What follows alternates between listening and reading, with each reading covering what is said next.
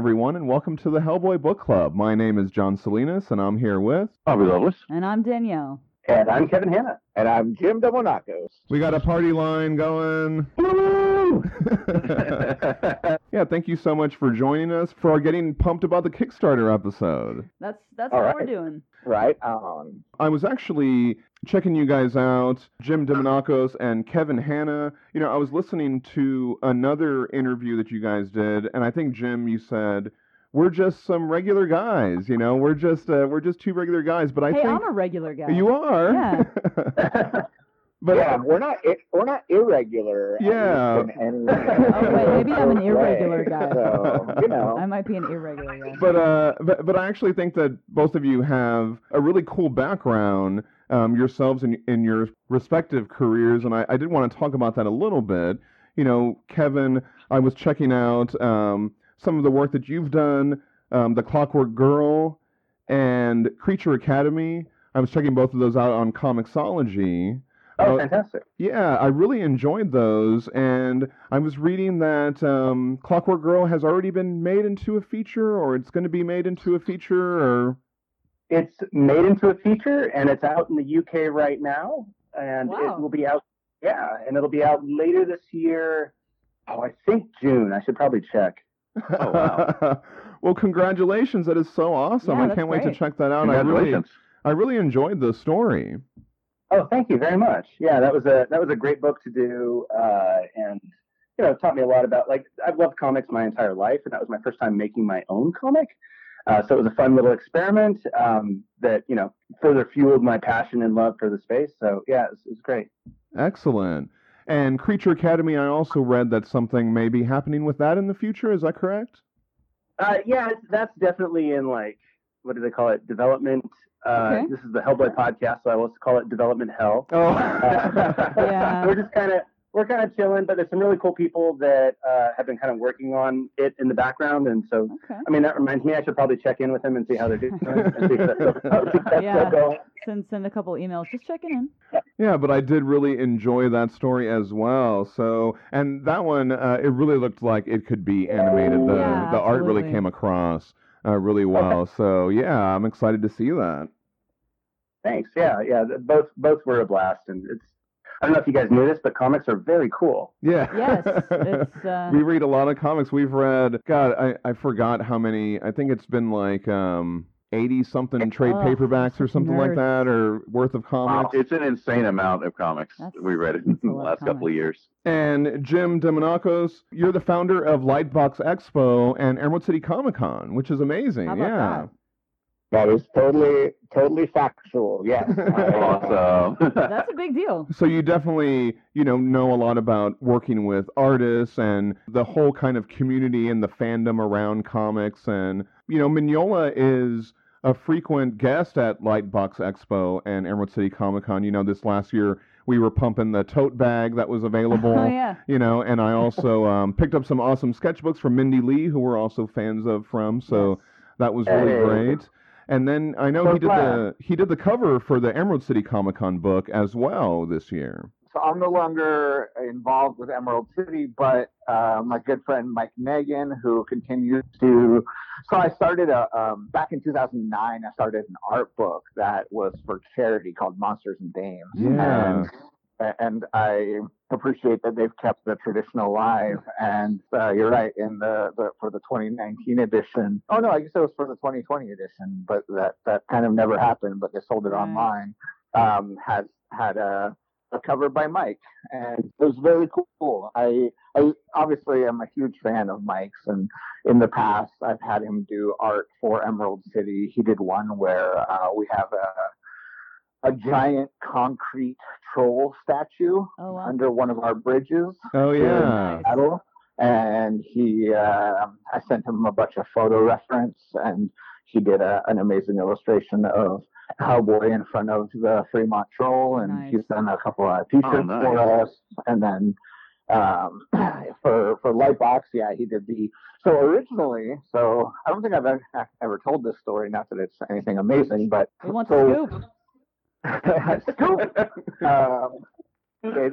For Lightbox 2020, which never happened, which happened online instead of in person, the piece that Mike did was actually going to be colored by Dave Stewart and then blown up to 10 feet by 10 feet. Oh, wow.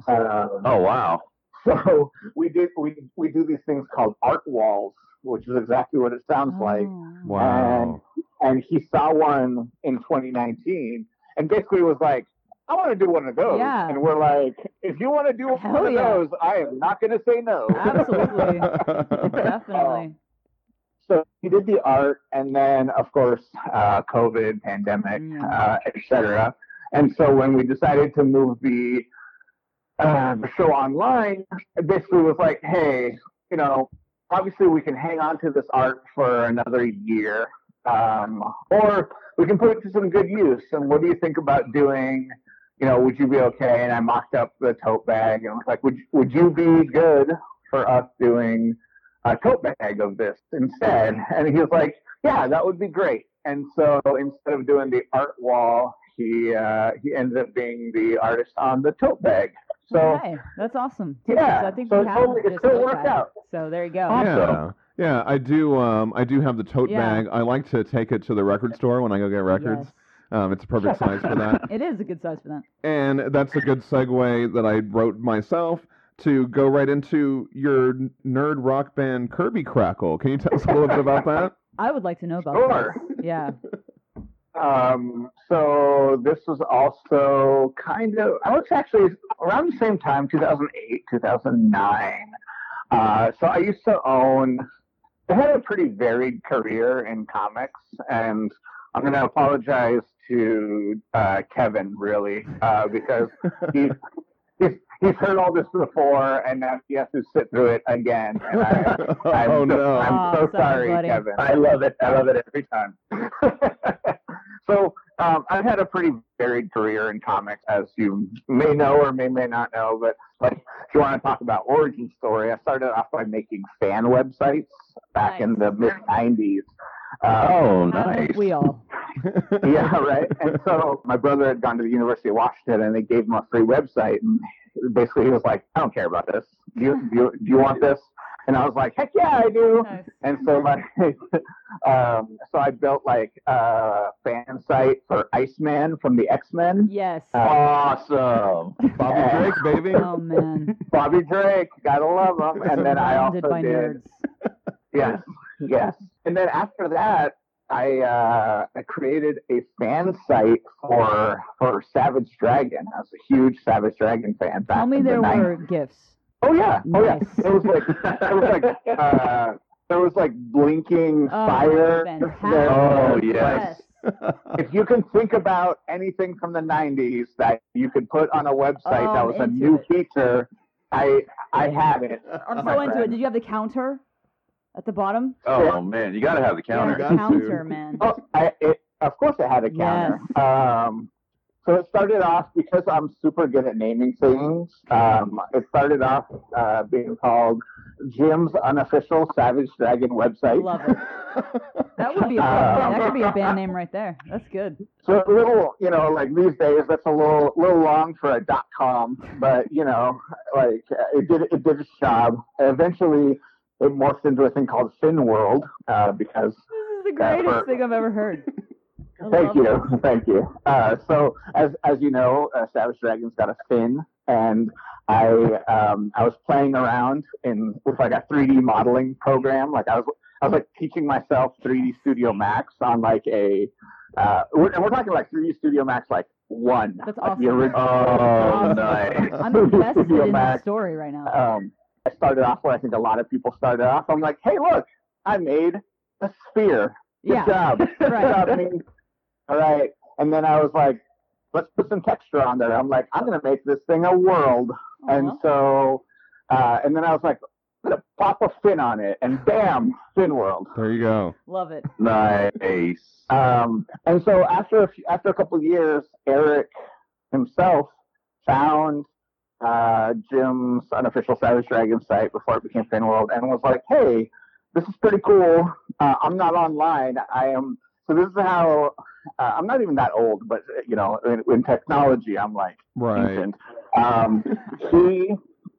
he was over at his brother's house and saw his brother-in-law's house, saw the website, used his brother's email or his brother-in-law's email to email me because he didn't have his own email, and told me that if I replied to him, his brother-in-law would print it out and fax the reply to him. Man.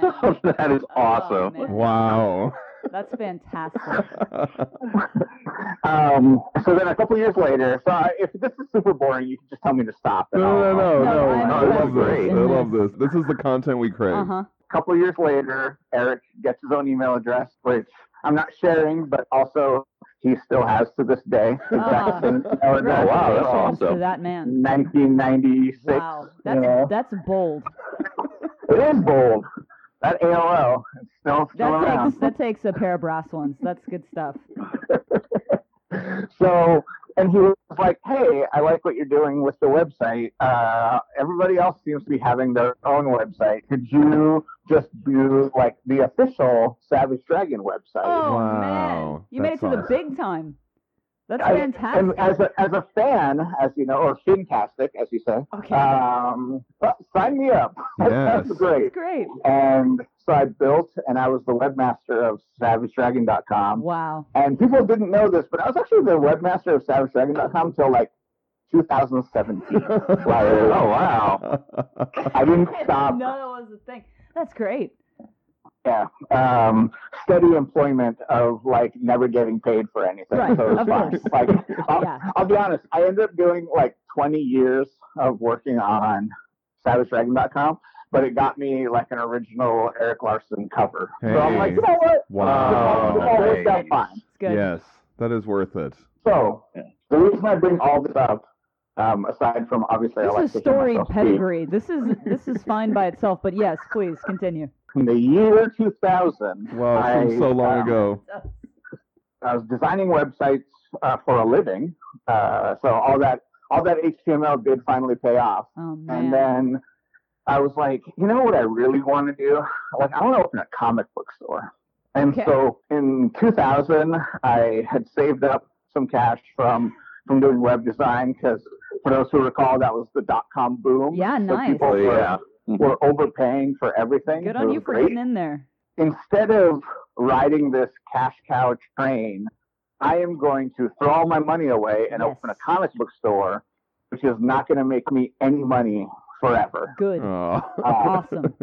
Like sweet, good decisions that I made. Uh-huh. But I opened the store. We opened the store. My brother and my buddy Brian. We opened the store, and I called Eric Larson, and I was like, "Hey, so we just opened this store. Would you come and do a signing, like at the store?" And he's like, "Yeah, sure. Like, just fly me up," because he's in Oakland. So for Oakland to Seattle, pretty Very cool. easy, Yeah. Yeah. easy trip. So, and I was really grateful that he did that. So, and that obviously, so we've been friends for a long time, and like Eric has like just like this sort of odd role, and like he's always there at the beginning of a couple new things that I've done, at least back in the early 2000s, because after a couple years of running the store, we'd opened a second store. Eventually, we had four Wow. shops. Nice. Yeah, it was super cool. Like, I love running a chain of stores. Also, you get a better diamond discount. It all works out. So after a couple of years, I was like, what we really need here in Seattle is a good convention. And I've been going to a number of shows, and I was So like, you're making it happen. The whole comic book community is like, you're making this happen. That's pretty awesome. yeah, I just something that I think you'll see kind of runs through into this story, and obviously even with Kevin, where we get to the point where, just like Kevin was like, well, I'm going to make a graphic novel. Like, I'm not waiting for someone's permission. Like, I have a story, I'm going to tell it. And I think that at the core is what we're talking about. Every time I'm like the whole reason I wanted to open a comic book store was because I was tired of going to like 4 or 5 different stores, because this store didn't want to carry merchandise. This one didn't want to carry trades. This one was just like, we do a few things, but we just do cards, et cetera, et cetera. And I was like, I don't understand. And again, this is kind of like not a novel concept now, But back then, it was like, well, what if the store just kind of had everything? You could come here and get T-shirts. You could get Hell yeah. statues. You could get trades. You could get comics. We have subscriptions. We have book clubs. We have game nights. We have all this stuff. Why can't we just do that? And I'm not saying like I invented any of that, but No, but you were it's just very describing much, a con, so might as well just do one. Yeah, that's great. I love it. yeah. And the same thing, yeah, exactly. Like I would go to San Diego back in like the late 90s, early 2000s, back when it was like 30, 40,000 people. Nice. And it would be like Nice. super fun. And you'd just like come back, and the only show that we had was like 400 people. And it was the same, like I love all the local comics creators, Yeah. but it was the same guys, right? Like it was just, of course, it's your local show. So you're like, yeah, I'll spend my Sunday just hanging out, that kind of thing. But you know, with a few invited guests. And I was like, we can do better. And at the time, I was going to these shows as an exhibitor because we had a store. So you Yeah. could do like a quarter bin and like, you know, get rid of some of your old books and like some Absolutely. toys and this and that. And like everybody around us, the other exhibitors would always basically complain about the show because they're like, you know, we're all here because it's the only game in town. And it gave me enough fuel to be like, okay, I'm going to do a show, but I'm going to need you to buy in. Like you're going to, because otherwise you can't complain. Right. Yeah. Yeah. There you go. And so that's kind of how Emerald City started. It's like, I want a better show. I think a show can do multiple things here. Let's put it together. And so that's where I started on my path with Emerald City. So our first Emerald City in 2003. So just comparatively, right? Like the other show had been having like 400, 500 attendees. Yeah. And our first Emerald City had 2,500. Wow. Oh my That's God. incredible. Wow. So much work too. Yeah. Good just on you. comparatively, right? So Yeah. yeah, and so the Emerald City for years. And you said you passed the torch on that a little bit, right? Yeah, so back in 2015, I sold Emerald City to Reed Pop, who Okay. runs New York Comic Con and C2E2, and I worked for them for a couple of years, and then decided that I wanted to go do my own things again, Right on, so yeah. I left. Nice. So he barely did it. He only ran the show for 17 years. It was just he was in and out, fly by night.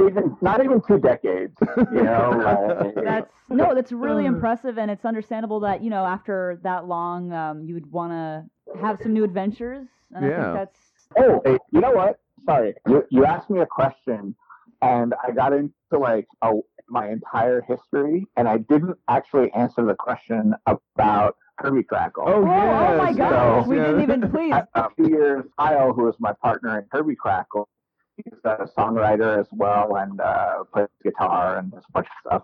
She was a customer at my store, and he had been talking about, hey, I've been thinking about writing superhero songs. And I'm like, that sounds amazing. I just heard like a couple songs earlier from, and I can't remember the name right now. And it was like more like a rap song that was about like breakfast cereal. Nice. And it was like so clever. And it was on DJ Z Trip album. I just don't remember who the rapper was.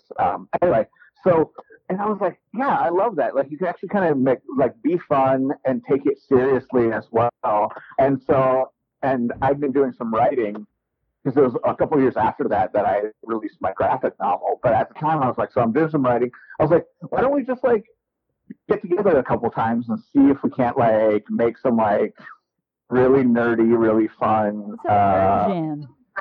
Yeah, and so that's kind of how we came together and made Kirby Crackle, and we ended up doing 5 albums. We toured all over like the U.S. and Awesome. Canada, Australia, and it was just like a really good time That's making great. nerd rock. Yeah. So that answers your question about nerd rock. So, Yeah, that's about Kirby awesome. Crackle. So there what do you go. you what do you Awesome. actually do you sing? Do you play instruments? No, I am the Bernie Taupin to his Elton John. I am strictly a songwriter and also a roadie. Oh, okay. I would write the songs and then I would like help set up the equipment and break it. Nice. would So love Because a I know roadie. my place. what's a song that I can put a clip of? Can you recommend a song that I can clip in here while we talk about it? I think one of my favorite songs that we wrote was called Ring Capacity, which is a like 100% nerdy Green Lantern. Oh, Green yes. Lantern song. Yes, that sounds amazing. I'm flying through the cold of space. It seems I've yet to find my place. I'm guarding 2814. I don't know why it's chosen me, but from the corner of my eye, I catch a glimpse of evil light. The fear tries to swallow me like I'm just some guy with an emerald. Ring capacity 90.1. Ring capacity 79. Ring capacity 68.5. And now I'm fighting for my life. Ring capacity. Yeah, and we also did a few years ago. We did a song called "Zombie Apocalypse," which has like 7 million views on YouTube. Shit. But like, Oh, nice. but I would still, of all of them, I would still recommend Ring Capacity. I still love that song. There's so Nice. many. Yes, I'll definitely check that out. But that does make me think of, Kevin, you have kind of like you have a computer animation background, and Jim, you have the music background. Does any of that come into play in the documentary, like in terms of like segues or animation or music? I mean, it definitely means we have like the sensibilities to drive everything, as far as like, our music choices and how we're going to use our transitions. When showing so much of Mike's art, we want to do it in a way that like really, really shows what's special about it. And so like thinking of our transitions and the motion graphic animation and that sort of stuff, it's definitely informed a lot of that. Awesome, yeah. You all, just like you said earlier, you both are kind of like the everything. You have so many different skills that play into that. I think there's that organizational part of me from the convention side as well, where Yeah. it's like, and Kevin has done a ton of project managing and been in charge of a bunch of teams for working on whether it's video games or animation. I think there's no skill that goes wasted for us. You know what I mean? Like every little thing, like, all right, I know how to put together a con. I know how to talk to people. I know how to get artists to do what we need them to do. I know how to, this, that. And then Kevin's like, cool, I know I can, put a team together and do this and that. And I think just we're very much like a peanut butter and jelly sandwich. The Like dream we Right. have different skills that complement each other and that make the perfect sandwich.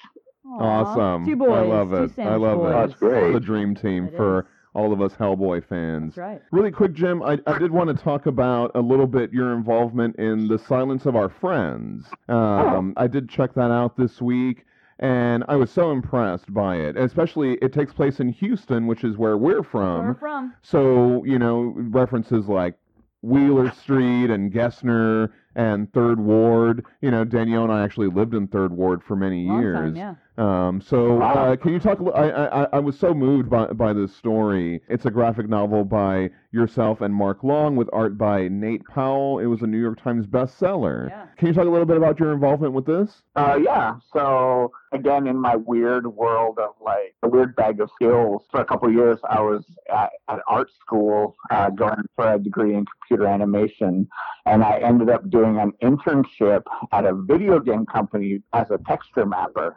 Oh, wow. The owner of that video game company was Mark Long. Oh, okay. So I first met him while basically I was in college, and that he was running, it was a company called Zombie. And we got to know each other, like, kind of like I'm still an intern, so I'm like still trying to impress people and like do that. But we just kind of hit it off. Like, he was a great guy, really interesting background as well. Like, he'd been an Army Ranger and he had just done all this stuff.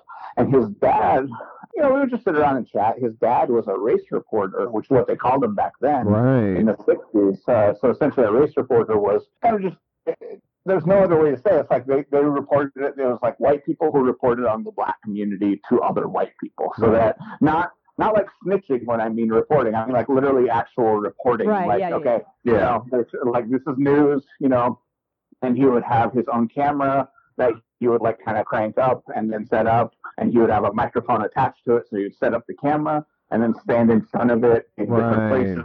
And then, take the film, get it back to the station that evening, cut it so that it could be run the first thing in the morning. So, and he would just kind of tell me these stories about his dad. And just general stories as we would talk. And like I said, I've been just starting to write. I'd done a few short stories and nothing major. I'd done like like short comic stories and then like some short prose. And he was like, I'm thinking of writing a graphic novel. I'm like, you should. This story is, the story that you have, which is basically like essentially an autobiographic story of Mark's childhood. Yeah. I definitely got the sense that it was based in some sort of history. Yeah. So all this was like reality for Mark. And obviously we when I came on board, because he was like, I really like your help. I think I've seen some of the stuff you've done. I think you have good sensibility. So you have a good, storytelling sense for what I'm trying to do here. And so we would just kind of go back and forth. And we wrote the graphic novel. And then I asked Nate Powell if he'd be interested to draw it. And we would pay him like out of pocket. And Nate was like, I'm actually committed to this other 2-year graphic novel, but I can do like a few illustrations for you to help pitch it. And I was like, oh, that'd be awesome. So I paid him to do like 6 illustrations. I was like, here's the 6 biggest, like the story beats, right, for the graphic novel. So can you illustrate these 6 pieces? And then we used those 6 pieces and the script. And Judy Hansen from Hansen Literary agreed to represent us, which was awesome because, again, it was basically our first graphic novel, so we didn't have any experience in what this would be. And Judy ended up selling it to First Second, and then they were like, okay, well, who do you envision? Like, we love these illustrations by Nate. And I was like, well, unfortunately, Nate's not available. And they're like, okay, who else do you see? And so I'd gone to like APE and SPX, a couple of shows to try to find an artist that we thought would fit stylistically. And while we were still searching, Nate actually was like, my 2-year contract, literally, they pulled it. The 2 guys, it was like, I'm counting like, oh, wow. And he's like, so if you're still open, I was like, hell yes. And so, and weirdly, this book is what got Nate to do March with Don Lewis, and that ended up winning the National Book Award. Yes, wow.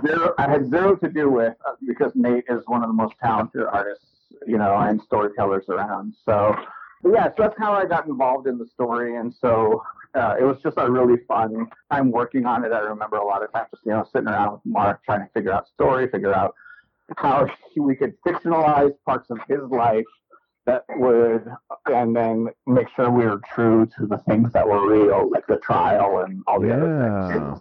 Yeah, it's kind of like, it's got the historical fiction kind of element, just like the Hellboy comics, right, in a weird way? Yeah, exactly. Like, it's sort of like this, like, you could easily, even though this has elements that are real, it's sort of like just this parallel where you can, like, I can believe all this stuff is happening without any issue whatsoever. Yeah, no, I definitely took it to be a real retelling, and like I said, by the end of it, I was pretty emotional, to be honest. It was very touching, and so I do recommend that if you can go check that out. I picked it up at the Barnes and Nobles. Is that a thing, Barnes and Nobles? Do they have Barnes and Nobles everywhere? They sure do. Oh, okay, there you go. You can go pick it up at your Barnes and Nobles. And then, like I mentioned earlier, you can check out The Clockwork Girl and Creature Academy on Comixology. That's where I checked them out. Super awesome work there by Kevin Hanna. Forgive me if you've already mentioned this in an interview that we have yet to see, but I would love to hear a little bit about how you guys got together to do all this, like, because you're a team here, and so I want to know how that started. What happened there? I mean, the funny thing is, like, we both kind of have humble beginnings 20 years ago, in that I was actually at the first ever Emerald City Comic Con. Oh, and okay. And I don't know if I've said this because I don't want it to go to his head, but I think one of the reasons that I moved up to Seattle was because I liked his comic book store. Aww. So I was coming from LA just as a filmmaker, and I had different opportunities to work in different places. I went to his comic book store, and I was like, this town seems okay. I like it here. Nice. So, Jim and I are both just passionate about comics. We're passionate about creating things, and we're both kind of just like weird forces of nature when it comes to whatever the creative endeavor is. And I'm mostly doing like filmmaking stuff, and I've been last couple of years I was doing interviews with like astronauts and behind the scenes documentary type stuff. Awesome.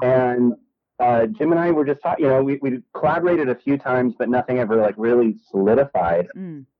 And we went out for burgers. Jim, do you want to talk about how good those burgers are? They were very good. It's a place called the Blazing Onion, which was and they have one of those kind of menus that's like, here's one ridiculous burger. Here's another. You know what? Here's like 30 ridiculous. Yeah, I burgers. love that kind of I love place. 30 ridiculous Yes. burgers. Oh, Join man. us. And so we got together for lunch to chow down on a ridiculous burger. Nice. Oh man, I want a ridiculous burger now. Yeah. Well, it sounds And I like was you like- guys had a natural team up at this point. It sounds like y'all intersected at exactly the right time. You sat down for some burgers and said, "Hey, let's make something happen," right? Like, Yeah, and I mean, we have a lot of overlap. I think sometimes and forgive me for speaking out of school, but sometimes it's like I think people think that I'm the film guy and Jim's the comic guy, and I think what's more accurate is that we're both the everything guys. yeah, okay. Because Jim's been a storyteller and he's worked in video and he's written his own comic, and it's just kind of everything he's done just kind of told the story of comics. And That so makes a we lot were of just sense. Yeah, I mean, because Yeah. you're not just relying solely on the other to do this part and you do this part and then you put them together and hope they're good. You both understand both languages of all the elements of what's going Yeah. on. So the comics and the film and the storytelling and all that stuff, you both understand all of that, and so it's just kind of a natural thing. That's great. I mean, I love it when you get a team like that. That's fantastic. Yeah, and we've been having a lot of fun, and our love for comics and for Mignola, it was like there's kind of this philosophy of like documentary filmmaking where you're like supposed to maintain this distance from the subject, not really get vested, and we're like, yeah, no, screw that. Yeah. We're gonna let our geek flag fly with this. So I'm glad you did. Yeah, I think part of that, like what Kevin was saying too, is that it's actually to our benefit that we know this much about the Mignola-verse Yeah. and about what he has done, but because we're fans, we can maintain that professional distance, as it were, where like, we're not stammering over each other, like to have No, we live in a conversation society. with him. Yeah. Yeah. And even though we know it is exciting, and there is that part of you that's like, I've been a fan of this person for 20 plus years, and it's kind of unreal that I'm sitting Yeah. in his house, talking to You want him. to make a good Wow. impression, and you don't want to overwhelm him, and so it's you are maintaining that very like friendly atmosphere of not being too overexcited. Absolutely, yeah. I mean, you gotta do that for sure. But I think like we're saying, it's to our benefit, and what makes us different on a number of levels is that we have this sort of like long nerd knowledge that can back up the things that we're now trying to create serious content about. Yeah, Yeah, absolutely. exactly. Oh, yeah. And I think that that's something that really appeals to me, looking at both of your backgrounds, is you are actual comic geeks making documentaries for other comic people. Yes. And it's kind of like, I think sometimes. You know the questions people want answered. Yes. You're not just asking, so how did you get into comics? It's Right. like you know exactly where to go. And I think you have an eye for what makes for a compelling story in terms of comic books and some of these creator-owned titles and how they've kind of built this from the ground up. yeah, absolutely. I think like going back to that day of burgers, we were just talking about we love these like stories about people who were amazing entrepreneurs or musicians and the behind the music documentaries, or these amazing chefs and how they came to be. And we're like, we really don't see that high quality stuff, with some exceptions. There's some good stuff, but Yeah. there's really not as much as we would like to see profiling these creators that mean so much to us.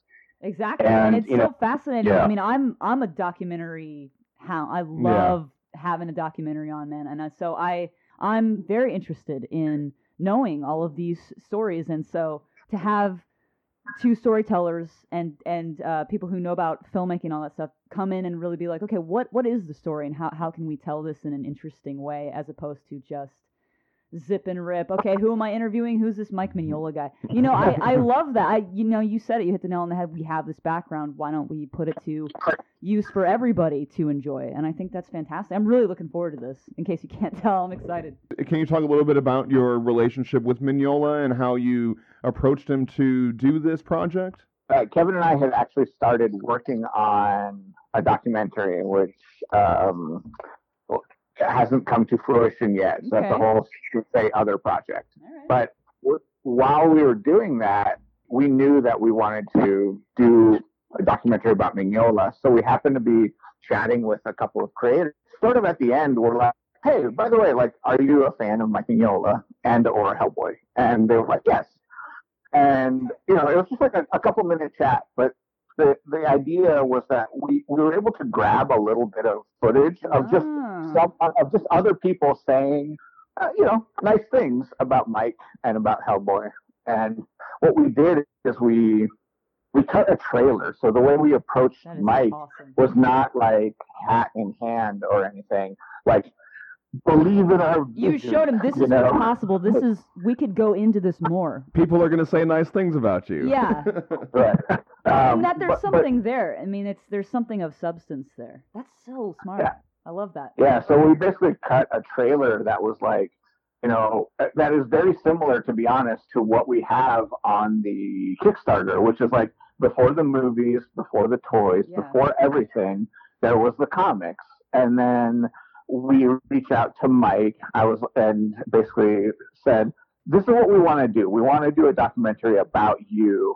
And here's a little mini trailer to give you a taste of what the quality would be like, but also what the content would be. Like, we don't want to just come into your house and say, hey, wasn't it super cool that they made a movie out of your comic? Don't do that.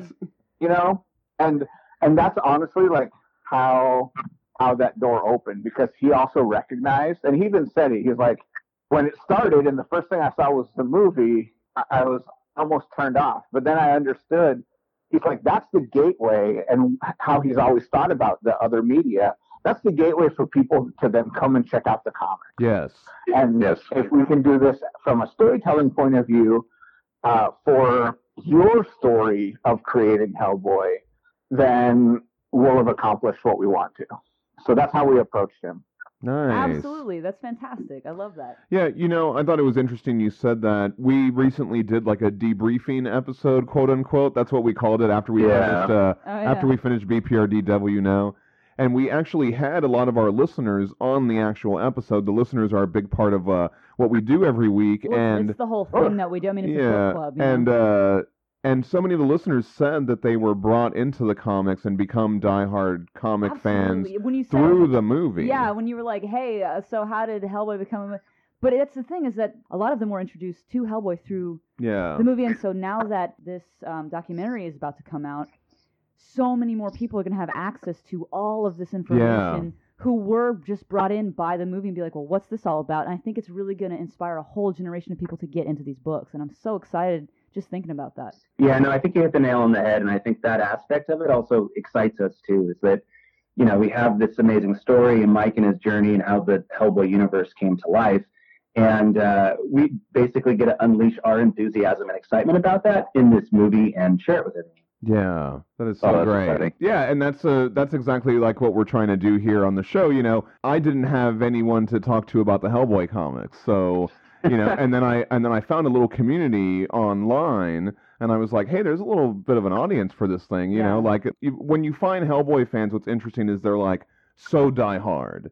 You know, and I think that reflects and also so chill at the same time. Yeah, but I think that reflects in the numbers that you guys are seeing on your Kickstarter. You know, I think that you met your goal within a couple of hours of it starting. So, you know, there are all these people out there, and once we started reaching out, we're finding people all over the world, you know, who are so, and not only enjoy the comics, but are so enthusiastic about it and just ready to consume any material that there is regarding it. I didn't realize, you know, when I got it, I just thought it was going to be, I literally thought it was just a book club. but it's become so much more than that now. Yeah. And so it's just really exciting. Yeah. I mean, we're talking to y'all. This is great. I'm having a good time. So it's really been more than anything just a sense of community around. It's just so special around this guy created this whole. I mean, it's created these shockwaves. Yeah, I think this is a really special community that you guys are tapping into here. We feel it too. I mean, the enthusiasm has been like overwhelming, to be honest. We knew that, again, we were making something that we knew we would be interested in ourselves for sure. And we know that there's a robust community out there that is big fans of Hellboy, the BPRD, the entire Mignolaverse, and even like the Outerverse, as it's now called. Oh, you know, yeah, like everything, Oh, right. Yeah. And so it's so cool to get the feedback, and we get a lot of comments and a lot of emails, and people are asking and suggesting stretch goals, and but the through line is that people are just absolutely, they're just like, I cannot wait to watch this. Yeah. Like, I wish I could watch this right now. Yes. I feel the same way. Yeah. Yeah. I think we basically just wanted to watch it as well, but it didn't exist. Yeah. So we The thing is, create the thing you want to see. That's fantastic. Yeah. Sorry, I didn't mean to cut you off there. No, but I'm just very enthusiastic about that. I think that's a fantastic way to do things, is create the thing you want to see. Hey, if it doesn't exist, make it. That's great. So it has this, I mean, obviously this is a ton of work, but how much fun are you guys having interviewing all these people and getting to deep dive Oh, man. on all these different aspects of the Hellboy universe? Oh my gosh. I will say we have to be cool and we have to be journalists. Yes. And then Jim and I will kind of take turns and we do different, we'll pinch hit on the interviews and go back and forth. We have to be very professional and stick to the story that we're trying to tell. And then afterwards, we just kind of squeal Yeah. and go, that was so cool. I don't blame you. That's fantastic. I don't know. The thing about cons is something that really struck me is Artist Alley was always tucked away in some dimly lit corner. All the artists were shoved. These artists that I loved and really admired and appreciated and had so much respect and was just so excited. Oh, maybe they'll sign my book. Maybe I'll get to buy some art from them.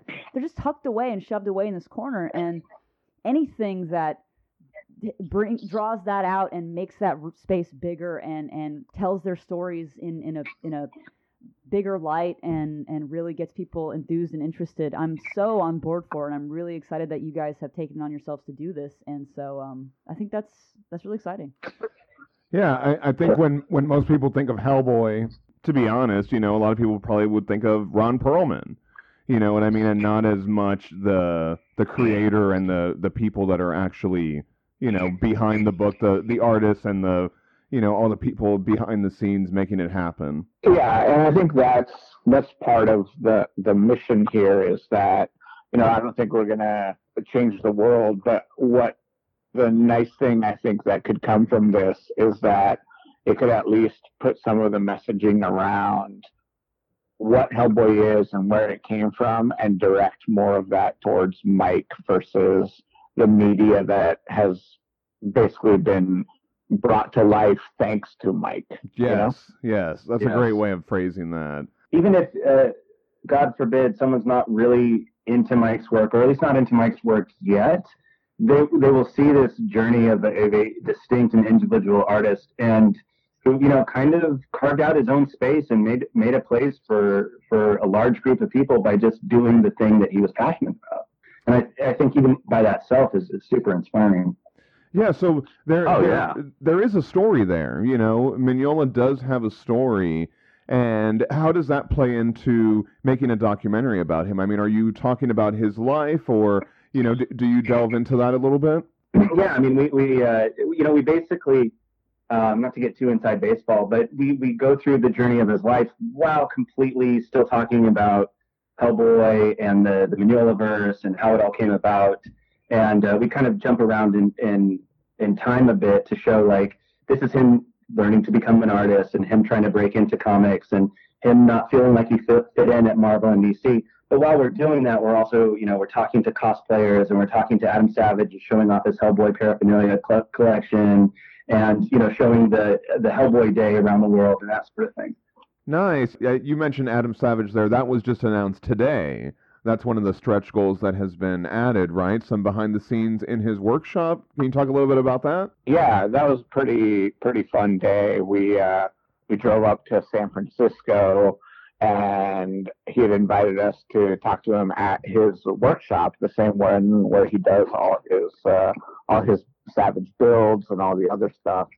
And he had made sure to bring out like Rasputin's gloves that he had built a replica of. It's just like, he's got so many of these things, and just talking to him, like, he's such obviously from like being able to build stuff, but also he would be like, okay, so I need this kind of glass vial so that I can make the one little nub that goes on this part of the glove. Like, it's like the detail of it is also like insane. And so not only do we get to talk with him about his, like, why he loves Hellboy and what motivates him, but also he gave us a tour, and it's just like, it couldn't be any more of like a film fantasy like experience, because you're just walking around and you're like, oh, what's this? It's like, oh, this is a thing. I know it's gonna sound really funny, but he's like, I've got a parking meter here, and it's like,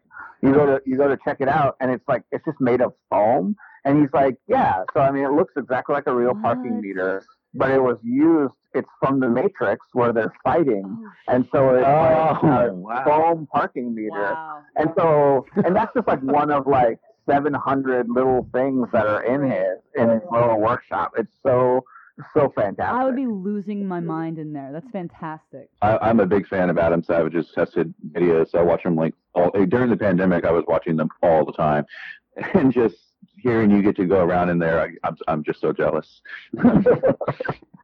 It was a lot of fun for sure. I'm looking here at this artist list.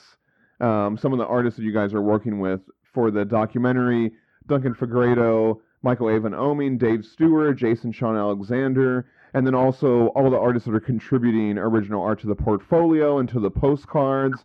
How amazing has that been to work with any of the artists? Are there any highlights or any kind of anecdotes that you'd like to share? I mean, the highlight is kind of all of them. Yeah. This is absolutely a dream come true of who's artists from the Mignolaverse. And so, they like the lead up to this was us getting pieces one at a time.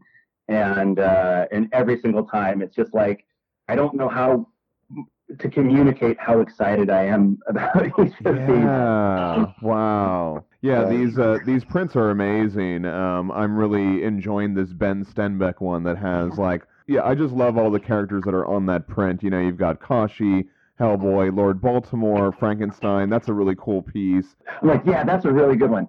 But also the Lawrence Campbell one. Yeah. But also the Mike Norton one. Yes. Yeah. They're all fantastic. And everyone really brought it. You never know when people are kind of collaborating on a project or what level it's going to bring. And, everyone just hit home runs on this. And it's just been so thrilling to see. When you know that all of these people are throwing in, you're like, oh, I got to do something cool too, because I got to do one better than him. I got to do a good one too. So it's like, I remember being at cons and handing someone my sketchbook, and then they would always, 100% of the artists would flip through it first and be like, now I got to do a cool one. I feel like that's what's going on here, and it really worked. It really worked out. And I was so glad to see Dave Stewart on there, because I feel like his work is so important to the Hellboy comics, and it kind of runs through all the titles for so many years. And I don't think that he gets recognized enough, even though he wins the Eisner like every year, every other year. We're going to have to create a new award called the Double Eisner and give it to him. I mean, and that's exactly it. Like, just kind of going back to our whole mission here is that, we're running this campaign and trying to build the best documentary we can. Part of that is because we want to highlight the people that really make these comics sing. And obviously, like, you can't have Hellboy comics, or the Hellboy universe without Mike Mignola. But once you get past Mike and, guys like Duncan, who've actually worked on the main title, and all the amazing artists who've worked on everything else, one of the things that cohesively put them all together is Dave Stewart. Yeah. And he doesn't get enough credit for that, because when you think about how different even Mike's style is from Duncan's style to Guy Davis's style to anybody, like if you look at this across the board when it comes to all these artists, Lawrence Campbell and everybody who's involved here, you're like, oh, okay. Well, why does it all feel like it's in the same universe? Yeah. That is largely due to Dave and the palette that he chooses to make sure that all of the things that are happening still feel cohesively in the same universe, even if it's a different artist. He's an incredible painter. Absolutely. Oh, yeah. I think that all the artists that have ever worked with him would definitely agree with you on that. They all appreciate Dave Stewart, and the people giving out the Eisners appreciate Dave Stewart, but we want the general public to know about Dave Stewart, so that's great. One of the things that have gotten us excited is, like I'm a fan of those food shows, and they do this super close up of the knife cutting the tomato just perfect. Yeah. And we wanted to bring that to comic books. And so, like we filmed all these artists, it's in a similar style, and it's gorgeous. You could actually see the whole process of them bringing the page to life from a blank page the whole way through. So you are reading my mail to me. I'm so excited. This is really exciting. I'm really excited to check this out. And looking at this artist list here, Jason Sean Alexander, I'm really excited to see his piece being created, because doesn't he create like giant? Aren't they all like really huge? He does make really big paintings, but this one's normal size. I think it might be like 11 by 17. Oh, okay. He does this beautiful profile shot of Abe Sapien. So the first couple artists, we had everyone do pick a character. So of course, Mike drew Hellboy. It's crazy. Jason drew Abe Sapien because of course that was one of his first breakout titles was The Drowning. Yeah. And then Michael Avon Oming drew Roger because it was what's the book he did of Venice? The Soul of Venice. Soul of Venice. Yeah. Oming, man. Yeah, and then Duncan drew Crouch. Oh, okay. There you go. Yeah. And he did a lot of that character in The Wild Hunt, I think. Yeah. So I love his take on that character. Now, talking a little bit about the comics, obviously you guys are huge fans. At this point in the podcast, we've been doing this for almost 3 years. We're almost caught up to like the current comics. We've read almost everything over the last like 127 weeks or whatever. What are some of your favorite stories or artists or storylines, or just any highlights, or when you think back on the comics, you're like, oh, this is my favorite stuff? Not an easy question. Sure. That said, I like obviously some of the really big story arcs with the stuff that's happening with Hellboy, whether that was with the Mignola stuff or the Duncan Fegredo stuff. But to be honest, to me, I kind of just love all the short stories. Yeah. Those are the ones that I can talk more about a short story, I think, than I could a full arc, just because there's something about, I think maybe the brevity of them that sticks with you a little more. So like something like the Midnight Circus. Oh yeah, is one that really stands out, and I think sort of a perennial favorite is Hellboy in Mexico, right? Just because that Richard Corbin art, and over the top luchador action. King Bold. Yes. Oh yes.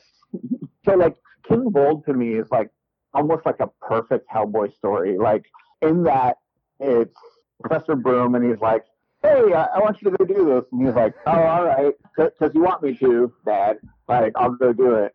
It's a guy who he's like, oh, we're gonna talk to this ghost and it'll be fine. And Hellboy. Like if he had pupils, like you could see the eyes rolling. Yeah. Oh yeah, I'm sure it'll be like I think what I remember is like he even says something like I'm gonna have to fight this guy, aren't I? Yes, yeah. And then he's like, I knew it, yeah.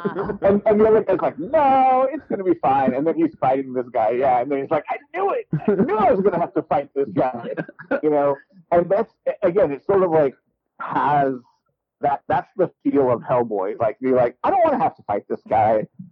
Shouldn't you know better? Yep, no, here we are. Now I'm fighting this guy. Yes, Okay. yes.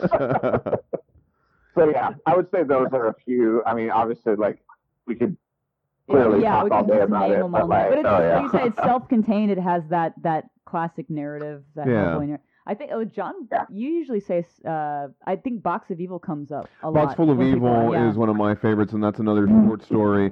You know, it's interesting you mentioned that about the short stories, because sometimes I think getting people into the comics is better to start with the short stories. You know, now they have those really cool short story omnibuses. You got them hooked. I really feel like that's a good way to pull people in, because just like you said, they're short, they're self-contained, they're digestible, they're funny, you know, and it kind of captures everything about the Hellboy universe just in like these little doses. You can break it up into small, you don't have to get into the whole thing right away. See, for me, though, you got to show me something that's like, this is the secret origin of the entire universe. And I'm like, wait, where's the rest? Where's the rest of this story? Yeah. I need to know the rest of this now. I love the corpse, which is just it's like 8 pages long, right? Right, yeah. And Oh yeah.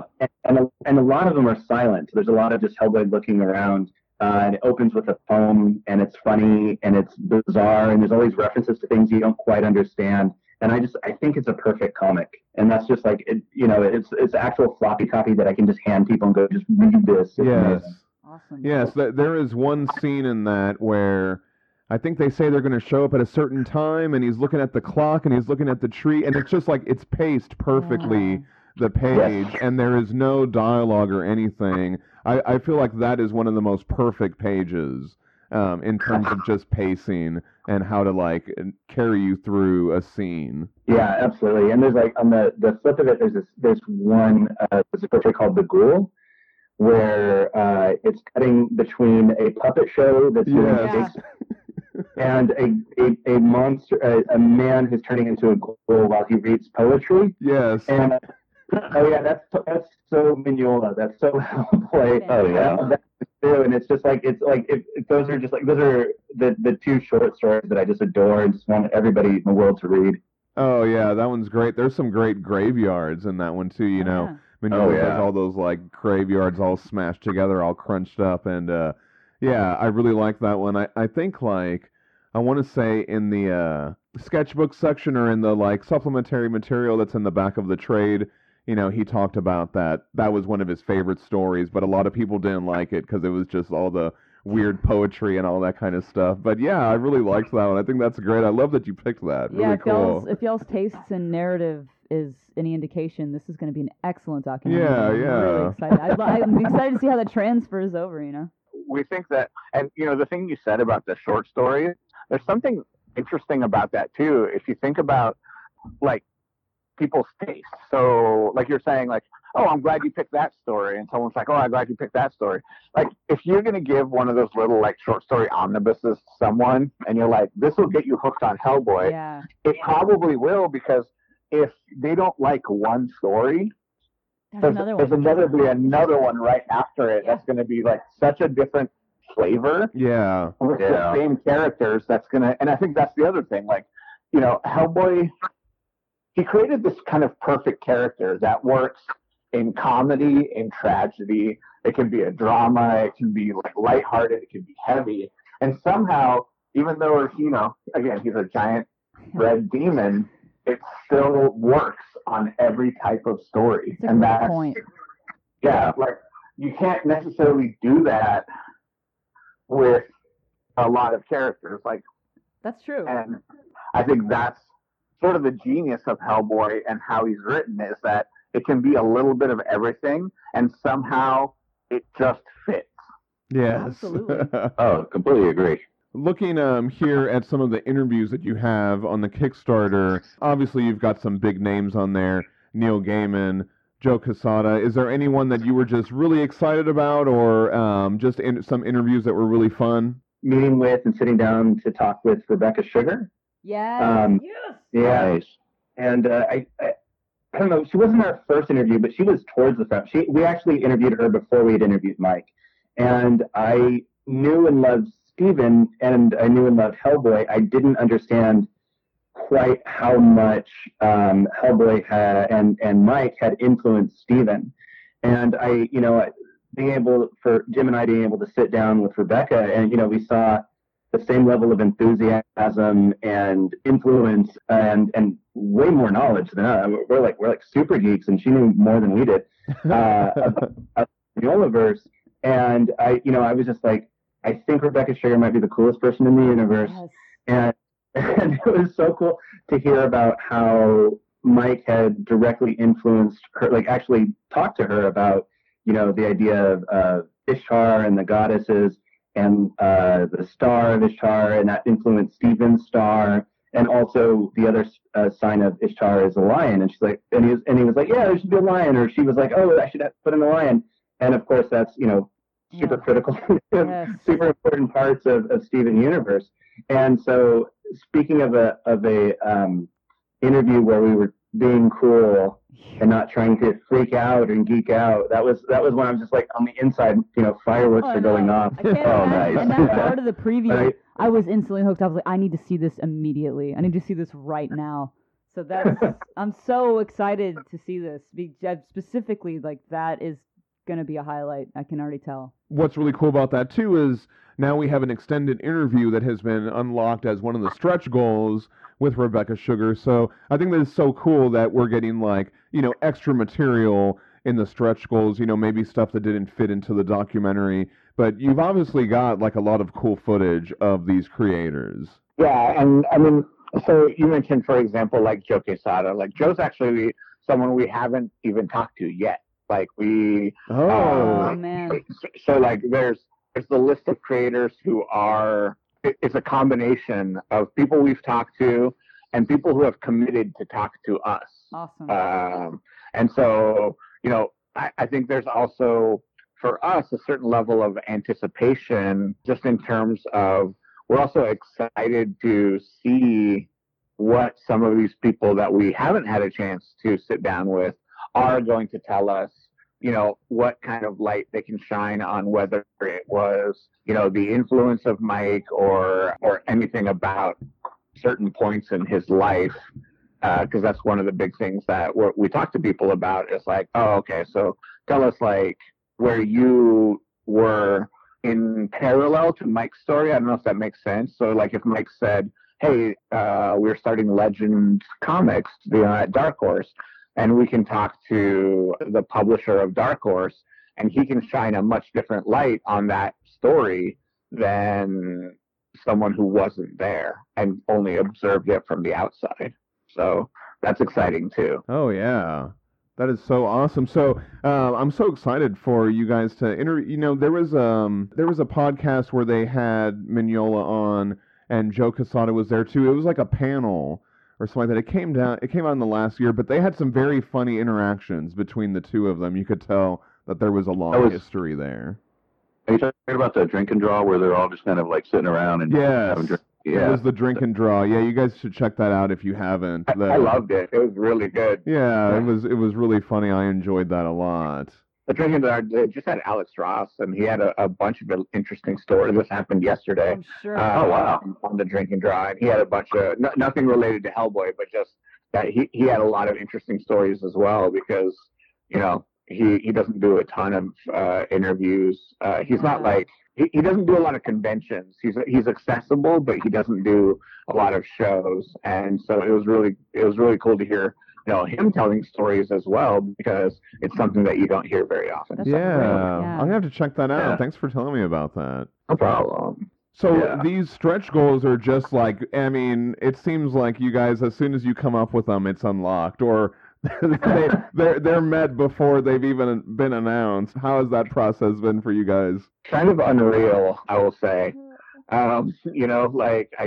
We are so incredibly grateful that people are so enthusiastic about this, and we're just trying. It's almost like, to be honest, like we're just trying to keep up as well. Like we want to try to keep making things that people get excited about, and those same things are, just like we made this documentary, are the things that we ourselves are excited about. Yes, that's how you do it. Oh, yeah. I'm still thinking about the Rebecca Sugar interview. They are so awesome, and I'm so excited. The Kickstarter, the day that this goes up, I believe there'll be 15 days left to still back this thing. And even if you've already pledged, you can like add extra things. That's one thing that I do like when you submit your pledge. Like I added an extra T-shirt so we could both get a T-shirt. And then and then now that all the postcard reward it keeps getting expanded on every single time. So now I'm thinking like I might go add another postcard set or something.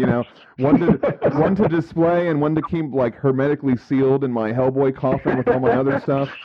So I really think that if you are thinking about supporting the Kickstarter, you definitely want to back it. Get in. And if you've already contributed, get an extra T-shirt, or if you're able to, I think that the more that we put into this, there's all different tiers and everything. Yeah, the better the project will be. And I think, like I said, you're just really tapping into a community here that is wants to support something like this. Go. We're ready. And so I think just getting the word out there as much as possible and getting people excited is what it's all about. And here on the book club, this is kind of what we do, right? We get excited about the comics, and I'd love to watch this and do a debriefing episode on the documentary. Oh yeah, I know it's going to be incredible. We'll have to do like a commentary or something when it comes out. But the whole thing is just going to be like, this is so fucking awesome. I think I love that idea though. Like, after it comes out, so like a year from now, we can like circle back around. I'd love and to have like, you back. Absolutely. Do a Oh, little yeah. episode with y'all. Yeah, and it would be good to see, like what you have next, because I mean, this is obviously a successful campaign so far. I think the product is going to be amazing. Have you even thought about, like, are you even thinking about, like, what do you want to do next? They were talking about they had a different project going on. Yeah, allowed to hear about it, or what's going on with that? I mean, for sure, it's just going to be a Matt Streckman documentary. Oh, the Matt Streckman documentary. Nice. We're on board. Oh, we love Matt. We're We're huge fans of Matt on this show. We are. Jim, you met Matt, right? Or no, both of y'all met Matt at Rose City last year, Rose right? City, yeah. Got to meet Matt and Ross Radke and Nathaniel Green. Oh, nice. They're all of our. Those are our book club members, and I remember even thinking like they had the first official meetup. They became friends through our show. Yeah. And that's how they knew each other, and they all met up there at that con together. I thought that was so cool. And then you got to like interview them at the Gigantic Brewery, I think, or. Yeah, I mean, and that was kind of like, it was almost like this like almost like religious experience, because we went there and it had all the cool Hellboy posters and Hellboy beers. Nice. And so we were talking, and like the audio quality wasn't great because it's a bar, and so like so I was able to get some good sound bites from them, but mostly I just had them like getting excited and toasting the drinks. And we were surrounded by other fans, and they were all, they had their Hellboy bags or were just covered in Hellboy tattoos. And I was like, oh, this is so cool. It was definitely like a nice little marker that we were the thing that we were excited about, that other people would be excited about. Oh, that is such a good feeling. Yeah. Awesome. Very cool. The reason why you're doing the Kickstarter is to finish the documentary. How much is there left to do? Are you guys still doing? You mentioned you're still doing. You have the Joe Quesada interview coming up. So do you still have a lot of interviews? Are you still reaching out to people? Is the film still developing? Yeah, I mean, I guess like yes, across the board. I mean, one of the reasons is so we have a lot of travel that we need to do, like to get to all these people. We feel like incredibly lucky that people like Guillermo del Toro, he reached out like right after the campaign launched, and then we were able to, and he basically committed to being interviewed. So it's like, okay, well, that's one more. And as exciting as that is, on the flip side, it's like, oh, okay, well, that's one more trip we need to make. That's one more thing that we need to do. And so we're balancing the needs of the documentary to make sure that we have like the budget that we're continuing to create with the campaign not only will support what we're promising, but also, for example, we need to edit the film. We need to get it color graded. We need a soundtrack, and we need to get, audio editing, and all those things. That's where all this money is going toward. The logistics of a project this big, I mean, it's staggering to even think about. So hey, go get in on this Kickstarter. Yeah. Pay for them to have a shitty airport lunch. And do check out the stretch goals, because you can see like every chance we get, every time we hit one of these, we're putting everything back into the documentary. So we get to do things like the postcards. Those the first 4 postcards were all drawn on camera, and so like we're able to make something from the doc and put it back to our backers, and then like little and then we have like things like Adam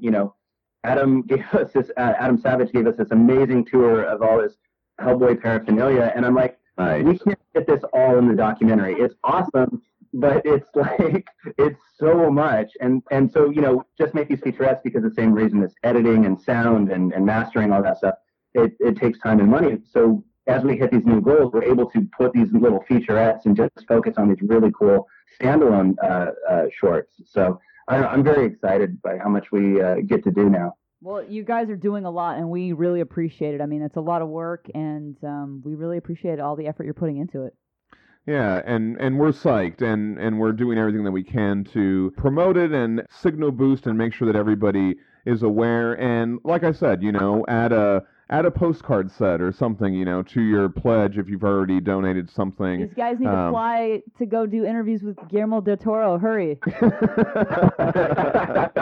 And I don't want to promise anything, so don't hold us to it. Disclaimer, like I'm going to say something, but like one of the other things is that we also are going to be doing more interviews, which just means that if we have extra footage that's worth sharing with the world, that will likely just keep getting added to the Blu-ray after the campaign, after the campaign is over. Okay, I like my extras. I like my extras on the Blu-ray. And just, again, like without making promises, we know that we're going to have some really fun sit-downs, and if there's some cool anecdotes that don't fit in our overall story, then it might end up on the Blu-ray. So we're also excited that there's just a lot of possibilities for us as well. All right. Well, now that we've got all the fluff out of the way, it's time for a hard-hitting question, and I think that the listeners want to know: will there be a blooper reel?